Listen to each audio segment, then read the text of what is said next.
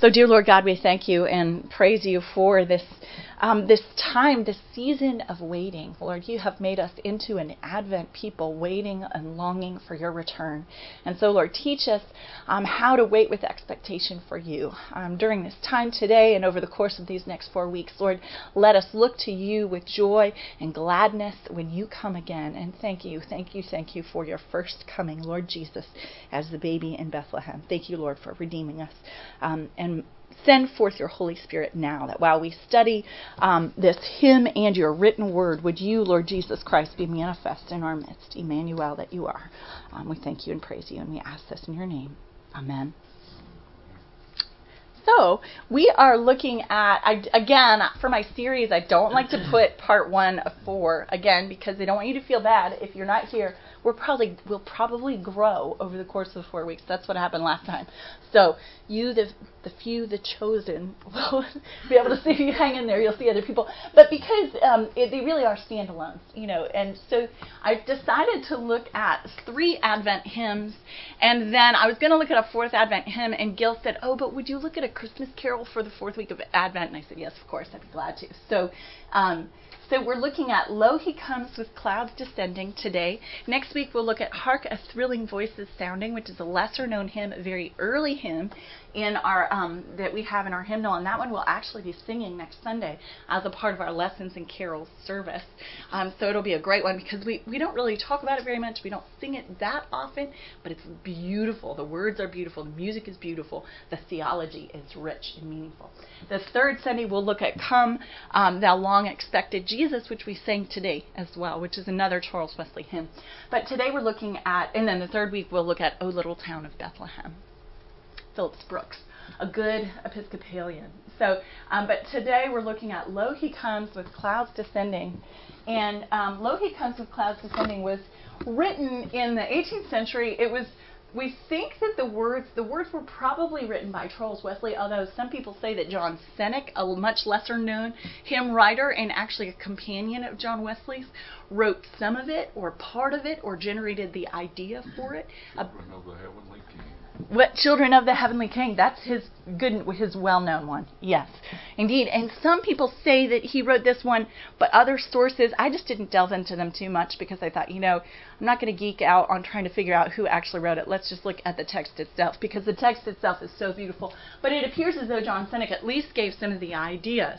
And so as they were friends and companions and colleagues, as pastors, these ideas of waiting and watching and expecting the Lord to come again were ideas that were prevalent for them both. So they were sharing them and preaching that to their congregations and the other people that they were around. Okay, and then the music. See, I really like the other melody, the one we didn't sing today, and I actually haven't listened to this one all the way through, so I'm not sure which one this is. But the melody, this is the melody I grew up singing, is the "Lo, He Comes with," that one, instead of the one we sang today. They're both beautiful. And did you notice the descant at the end of the one we sang today? I have a feeling that's why we as a parish always sing that one, because we have such a beautiful choir who can sing that descant over us, sing the harmony as well as the melody. So I'm grateful for that. But I do also like the other one. So now that you have that piece of paper with the hymn in front of you, we won't sing it. But as you hear the choir singing it in this clip, listen to the words again and read the words again, and that will help you as we start to go into it. See, and it is the Arn melody. No, not that one. Sorry.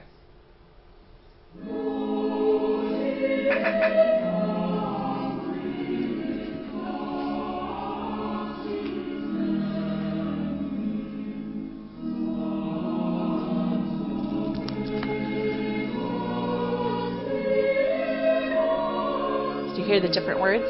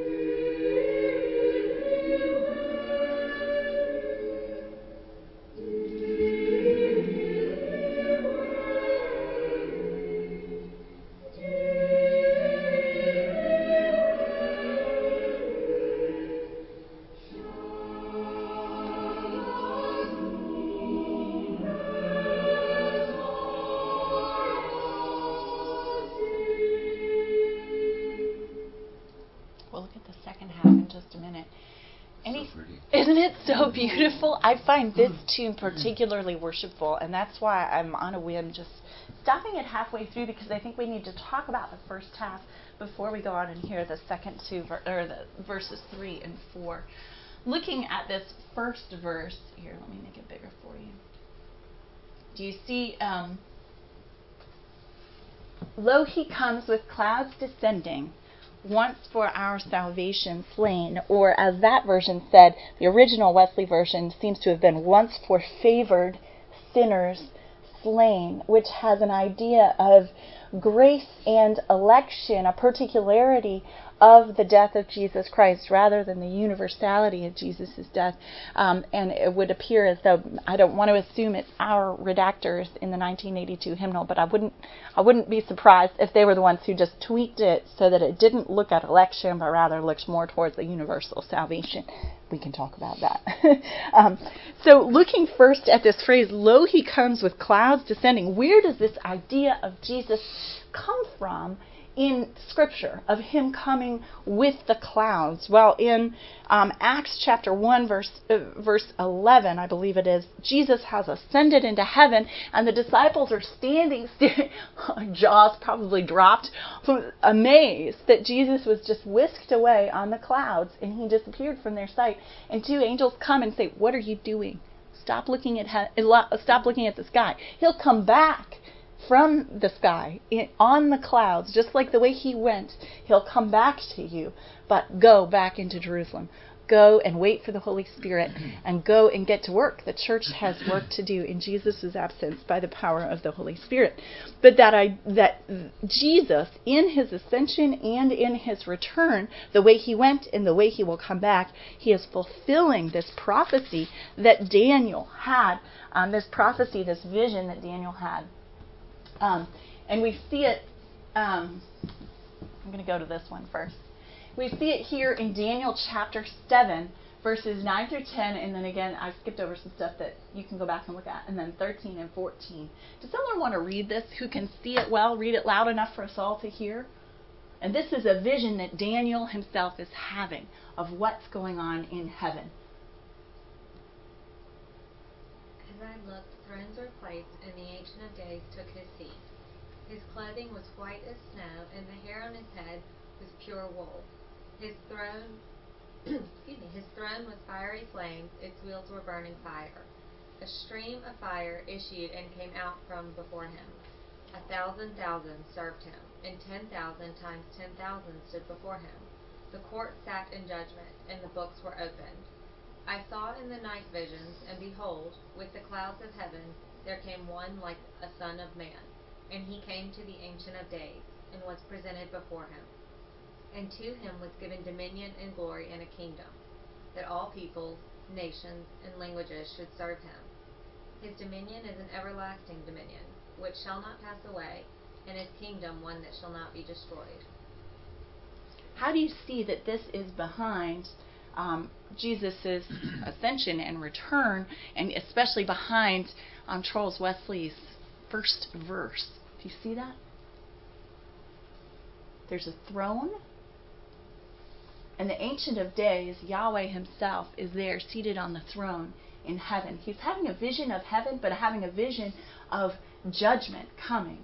Right? There are this is the language of theophany, about the throne, fiery flames and wheels, like Ezekiel saw wheels surrounding the throne. And there are thousands serving him, and 10,000 times 10,000 standing before him. And that's exactly what Charles Wesley says. Thousand saints attending. And there's some overlap in Scripture between whether or not it's saints or angels. It appears to be both surrounding the throne of the Lord God. And the court, it's a throne room. And the throne room, remember, in those days, in the ancient world, there was no division of the three branches of government. There's no executive, legislative, and judicial branch of government. They are all combined in the king. The king is the one who makes decisions, who executes them, and enforces them by his power, and then judges when those laws have been broken. So the king is the judge, and he's seated on his throne, his judgment seat, and those come before him to receive judgment. with the clouds of heaven, there came one like a son of man, and he came to the Ancient of Days and was presented before him. This is a strange thing to see, because what we see is the Son of Man is not the same as the Ancient of Days. The Son of Man is coming to the throne of God, is being presented before the throne of God, and what's assumed is that he is deemed right, he is righteous, he is worthy. He is the one worthy to be given the kingdom. The king is giving the kingdom to one who's the Son of Man. And to him was given dominion and glory and a kingdom.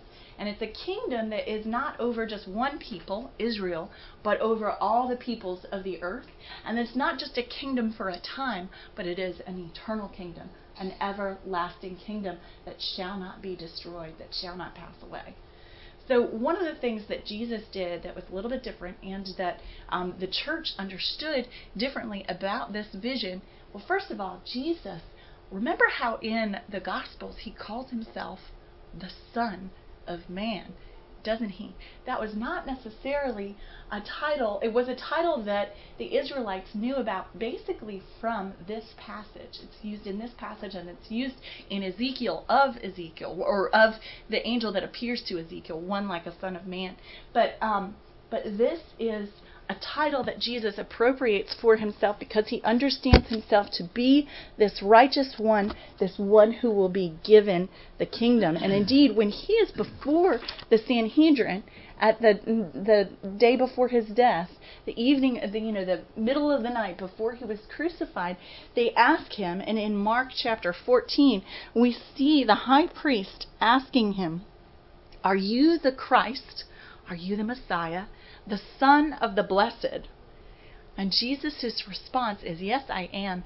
And not only am I, but I am associated with God. I am," he says, "and you will see the Son of Man," which was a messianic title which they understood. But then he says something, you will see the Son of Man seated at the right hand of power. That's a sign of equality with God. You will see the Son of Man seated at the right hand of power and coming with the clouds of heaven.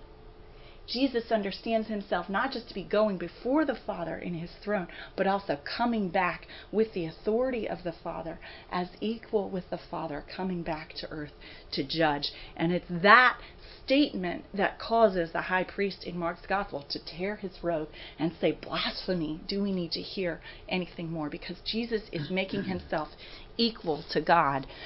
He is claiming to be equal to God. Well, he left on clouds to heaven when he ascended, and he will return with thousand saints attending. The New Testament understands that phrase to be about Jesus, that Jesus will come again. It says, Paul says in 1 Thessalonians, with all his saints, attended by the holy ones. The holy ones are the saints of God.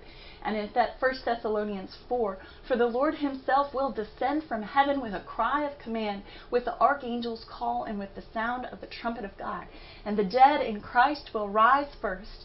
Then we who are alive, who are left, we shall be caught up together with them in the clouds to meet the Lord in the air. So we shall always be with the Lord." They were afraid that those who had died in the Lord would be separated upon the Lord's return. And Paul is reassuring them, no, we'll all be with Jesus together, and he will come back. You haven't missed it. Don't worry. So Jesus will return in great power and great glory. There's something different about this coming, his second coming. When you look at our beautiful nave, do you ever look up and look at the stained glass on either side of the altar? You'll see on the one side we have Jesus' first coming, his first advent as a baby in Bethlehem. You see Mary there holding him. Jesus' first coming. And then on the right-hand side, you see Jesus' second coming on the clouds with glory. And one of my favorite things about that particular window is how the stained glass artist made the clouds purple for Advent. Purple clouds. Jesus coming on purple storm clouds. He will return. He came in weakness as a baby, as a king, not just a king born in a palace, but a king born in poverty, a king born in a stable, a king born in loneliness, taking upon himself all the fragility of what it means to be human. And remember, the 3 kings come looking for him. They expect him to be in a palace, and they have to be redirected to the stable. The star guides them to the stable. They're redirected away from Herod. This is not a king who came first in pomp and triumph, but came in lowliness and weakness, so that we who are lowly and weak would be made strong, so that we would know that he has identified with all of our weakness, not just our physical weakness and our humanity, our fragility, but also with our sin, our weakness in our sin. When we see ourselves doing the same thing over and over again, or when we are confronted by an outward sin that we see and we say, oh my goodness, I guess I really am a sinner. I guess it really is in my heart. The sins in our heart are really the ones that I think God cares the most about. The sins of pride, of arrogance, of disbelief, of distrusting him. Those are the ones, they all grieve him. But those are there all the time. We're just not as aware of them as we are when they erupt into very visible outward sins. The inward sins are the ones that have taken root, and he exposes them for what they are. He exposes them gently, because he comes with forgiveness. He knows our weakness, and then he forgives us because of his death. And that's that one line. I love that one line, that it's, yes, he's once for our salvation slain, but once for favored sinners slain. We who are sinners have been extended grace because of Jesus. And we're the ones who say, we need grace. We need forgiveness. We look to Jesus and say, yes, let your cross be for me. Yes, it says in John's Gospel that God so loved the world, the whole world, that he sent his son. But some say, no, thanks, we're all set. We don't need Jesus. We don't need a Savior. We've got it all on our own. And that's what we see in the next verse. During Jesus' earthly ministry and his earthly life, there were those who rejected him and said, you're not who you say you are. You must be a blasphemer. You have to die. Or we're all set. We don't need you. We don't want you to be our Lord. We're all fine. There's no problem here. Move along. And that's what we heard from last Sunday in the sermon about the sheep and the goats. There's that tenderness, that weakness within the sheep of saying, yes, I need a Savior. Yes, I need a shepherd. And this is the second verse, talks about how every eye shall now behold him. There's this revealing, this revelation upon Jesus' return. During his earthly ministry, people did not necessarily see him as he was, didn't see him for the king and the judge eternal that he is. And so there's that rejection of him. But then there's also throughout this life, how many of us have people in our lives, whether friends or family or coworkers, who don't believe in Jesus. And even in that disbelieving of Jesus, don't see him for who he is, as the true Messiah, as the Savior, as the one to whom all of our worship is due, all of our allegiance is due. Well, at the end, and that's one of the reasons we hear about Revelation, the book of Revelation that talks about the end, this eschatology that Craig talked about in his sermon. Eschatology is this big fancy word based on the Greek word for the last things, the study of the last things, the end, when it feels like the end of the world, or when it is the end of the world, when it will be the end of the world. There will be this revealing, this apocalypse, and that word apocalypse means revealing, and that's what we see in the book of Revelation. It's like there's a veil that's lifted, and John the Evangelist sees by the power of the Holy Spirit into what's going on in heaven and what will happen at the end. At the end, it will be revealed to the whole wide world who Jesus is, that he is the true Messiah. In Matthew's Gospel, Jesus talks about this fact that he is the true Messiah. He says in chapter 24, see that no one leads you astray, for many will come in my name, saying, I am the Christ, the Messiah, and they will lead many astray. And then he goes on to say at the end of chapter 24 in verse 23 about this, those false Christs, those false Messiahs. He says, if anyone says to you, look, here is the Christ, or there he is, do not believe it. For false Christs and false prophets will arise and perform great signs and wonders, so as to lead astray, if possible, even the elect. is just a little thought about false Christ. If you've ever taken any kind of Bible study on Revelation or heard anyone preach or teach about Revelation, the book of Revelation, there's a lot of mention of Antichrist in there, as though it might be one person, one diabolical arch enemy of Jesus Christ. And we don't know. We will wait and see. There's a lot of Revelation is not to be interpreted literally, is not to be interpreted in a one-to-one correlation. We cannot put a formula on it and understand it. But the spirit of Antichrist is all throughout our world during this life, during this phase between Jesus' first coming and his second coming, and even before that. Because this idea of something that is claiming to be Lord, but is not, isn't that so pernicious?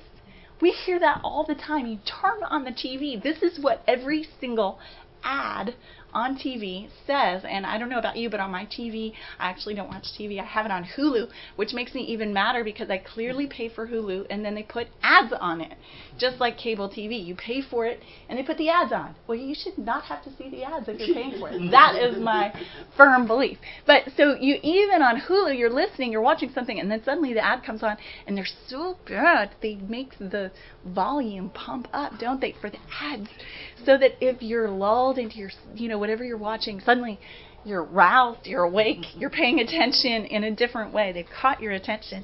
And usually they're trying to sell you something based on this belief that you just need one more, you just need that thing. I just need that one thing, and then I'll be fine. I'll just need that face cream for ladies, and then I'll look like her, even though she's 30 years younger than me. I will look like her if I have that. I need that car, and then I'll be successful. A whole world will see I've made it in the world. I'm successful. Just think about that. Anytime you see a commercial, it's trying to sell this image of yourself. It's saying you need this to be a better person. And it's a lie. That's a false Messiah because it's a false Savior. It's something that can save us from ourselves as we are right now, that can make us a better us. All we have to do is sign on the dotted line, pay a little bit, go to the store and buy this more expensive product. And I think of it as being so evil because we're so deceived into thinking, well, yes, I do need that. There's this movie that makes me laugh all the time, and I seem to have this penchant for talking about the Bible and then talking about these really funny movies that I think are funny but are also a little bit low class, let's just say that. So, but there's this movie called The Jerk, and it's a Steve Martin movie. And there's this great scene at the end. What's that? Do you know where? I know. The fact that I'm talking about The Jerk. It's funny. I hope so. Well, but I don't know if you remember the scene. He and his wife have had this horribly funny. It's horrible because they're arguing, but it's very funny in the sense that he goes, "I don't need you. I don't need anything," and then he pauses for a minute and he says, "I don't need you. I don't need anything except this ashtray." And he starts to pick up something from their room, from their house, from their successful life. "This ashtray is all I need." But then you see him walking around the house and he ends up picking up, "I don't need you. I don't need anything except this ashtray and this telephone and this," and he's just in his sorrow and in his distress, he's clinging to all of these things that he says he doesn't need, but that he feels like he just needs this little thing, and it's completely irrational that he would need something like that would be the one thing he needs. Well, we, in our blindness, we can't see that the one things that we think we need really are that irrational. They cannot save us. They are false messiahs. Well, the true Messiah will be revealed to all at the end. And we, thank goodness, by the power of the Holy Spirit, God has revealed him to us now in this life, so we can have that consolation of knowing that all of our hopes can truly be set on something, someone truly can give us all that we really need in this life and the next, and that's Jesus Christ. So there's this good thing that every eye will behold him, and yet it's a sorrowful thing, because there's this sorrow about not having realized who he was. This sorrow. Disbelievers in Jesus will be dismayed at his second coming. Every eye shall now behold him, robed in dreadful majesty. He will be revealed for the King and Judge that he is. Those who set at naught and sold him, remember that Judas sold him for 30 pieces of silver, pierced and nailed him to the tree. Deeply wailing, deeply wailing, deeply wailing, shall the true Messiah see. Gazing on the pierced one is there's this verse in Revelation that alludes to this piercing of Jesus, and in the Gospels, they understand, the early church understood Jesus' crucifixion in the light of Psalm 22. And if you ever have a moment to just read through Psalm 22, it is so beautiful, and it alludes to Jesus' crucifixion. And they understood him to have been pierced, and there it talks about him being pierced. And it's also a prophecy from Zechariah 12. And Zechariah is, the Lord is saying through Zechariah, and I will pour out on the house of David and the inhabitants of Jerusalem a spirit of grace and pleas for mercy, so that when they look on me, on him whom they have pierced, they shall mourn for him as one mourns for an only child, and weep bitterly over him as one weeps over a firstborn. No one really knows what Zechariah meant originally, but what we know is that in the first century, they understood that Jesus was the one on whom, the one who had been pierced because of his cross, the nails piercing his hands, his feet, and the spear piercing his side, and that there's this idea of seeing Jesus as he will gaze on the one. Jesus, when he returns in his resurrected body, he still bears the wounds, the scars from the crucifixion. Remember that the disciples see them. He shows them to them, and that's how they know that he really is Jesus. And in Revelation, it says that when Jesus comes with the clouds, in Revelation 1:7, every eye will see him, even those who pierced him and rejected him, and all the tribes of the earth will wail on account of him. This wailing is this grief to the heart, grief and mourning for what's been done, grief and mourning for not seeing him for who he is. And then we go in this next verse. Should we listen to it here? Let's listen to it. This next verse, we're going to talk again about these wounds. This is Lichfield Cathedral. Sorry, I didn't tell you at the beginning. It's beautiful, right?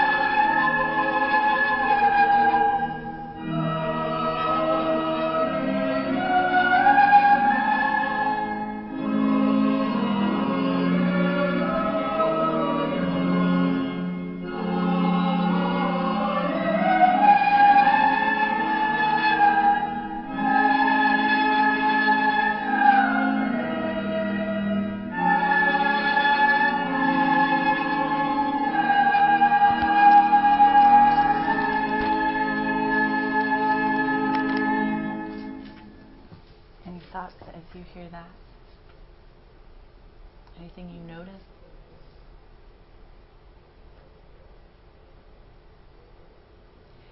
There's a theme that's carried over from the last verse to this verse, and that is this idea of the wounds of Jesus Christ. Upon seeing his wounds and seeing him in his glory, those who disbelieve or have disbelieved, it's not clear what their state at the moment that they see Jesus for who he really is, except that there's mourning, grieving, and wailing. But they see his wounds, they know him for the earthly Jesus, they know him now also in his heavenly majesty, revealed for who he is as the King, as the Judge, the true Messiah. There's this wailing upon seeing the wounds, but for those believers, those who've been healed, forgiven and healed, those of us who believe in Jesus, this gazing upon his wounds is the cause for worship. And then in the fourth verse, he goes into this worship in the kingdom, how the kingdom will be all about worshiping the King. The language is so beautiful. With what rapture gaze we on those glorious scars. Jesus is the Lamb who was slain. He was pierced for our transgressions. He was crushed for our iniquities. Upon him was the chastisement that brought us peace. And with his wounds we are healed. All we like sheep have gone astray. We have turned everyone to his own way, and the Lord has laid on him the iniquity of us all. In Isaiah's suffering servant song here, Jesus identifies himself not just with the Son of Man coming in power to reign, but also in his earthly ministry, he identified himself with this suffering servant.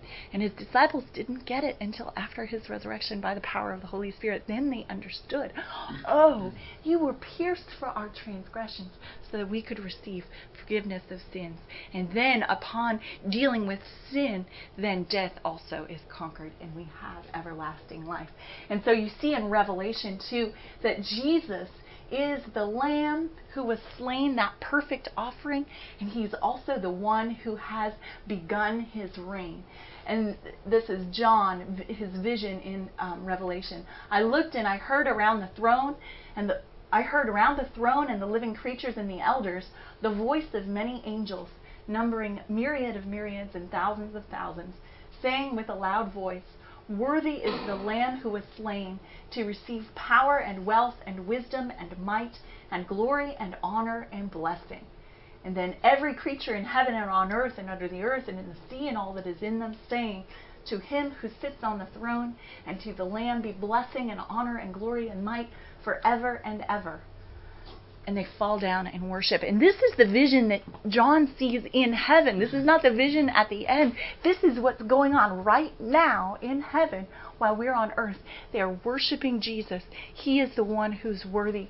He is the Lamb who is slain. He has begun his reign. And so, one more thing about that too, there's also in Revelation chapter 7, there's a moment where there's a multitude surrounding the throne, and John sees them and he asks the angel who's with him, "Who are these? Who are these?" And this has to do with the believers healed by his wounds. And the angel answers him.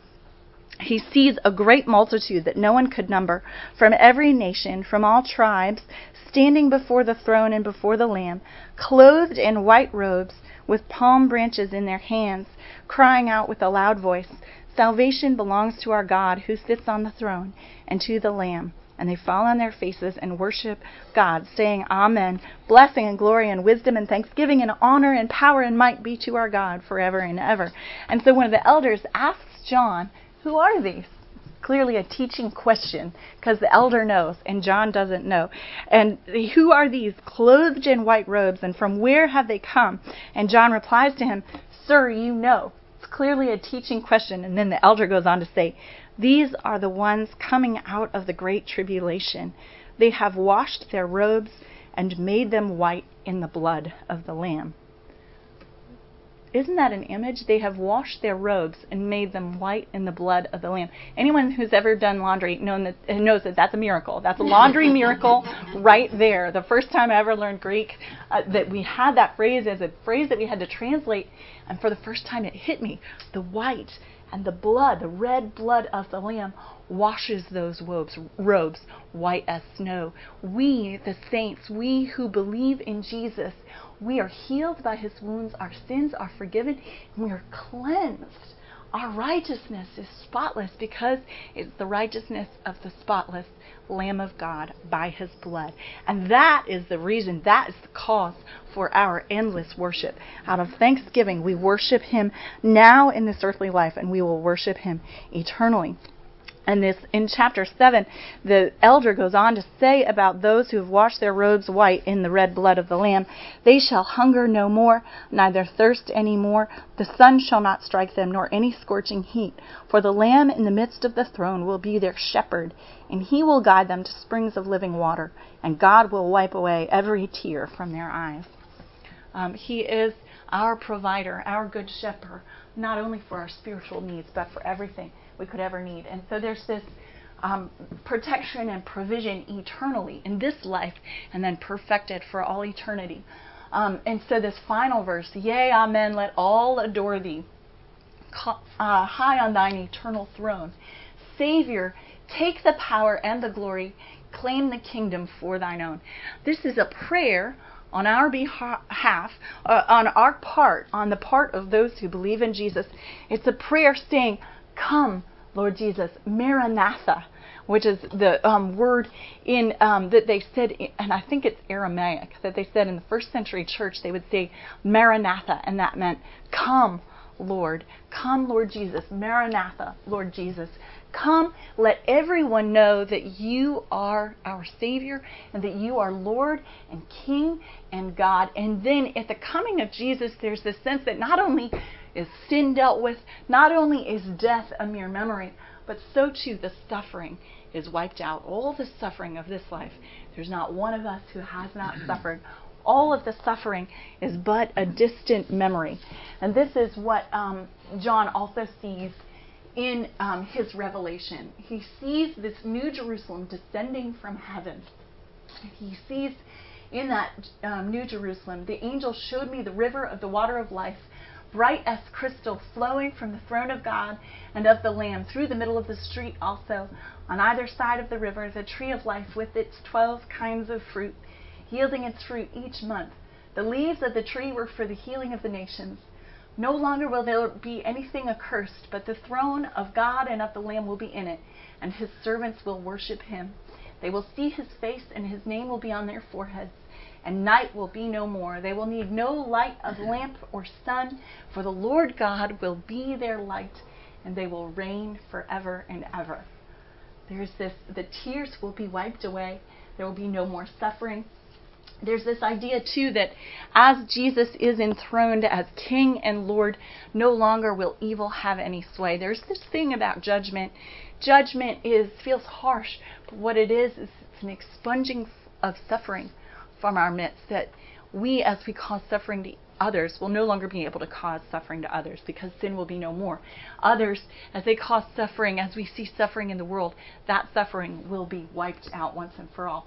And so this is cause for endless exaltation, endless worshiping, and the kingdom of God will be made manifest in it, and Jesus Christ will reign forever and ever. And that's what Paul says in Revelation 11, and it's this coming kingdom where God is King, where Jesus is Lord, no suffering, no sin, no death ever again, is this cause for endless exaltation. With what rapture? When Jesus comes to reign, we would adore him once and for all eternity. So let's pray, and then you can ask me any question. So, Lord Jesus, we thank you. Thank you for your death for us. Thank you for making us clean by the blood of your cross, for washing us in your blood and giving us your own righteousness. And so even now, Lord, as we wait for your return, as we wait for the world to be the way it ought to be, we know that your death and your resurrection is our sure and certain sign that you will return and that all will be finally made right, even as you have made us right with your Father by your blood.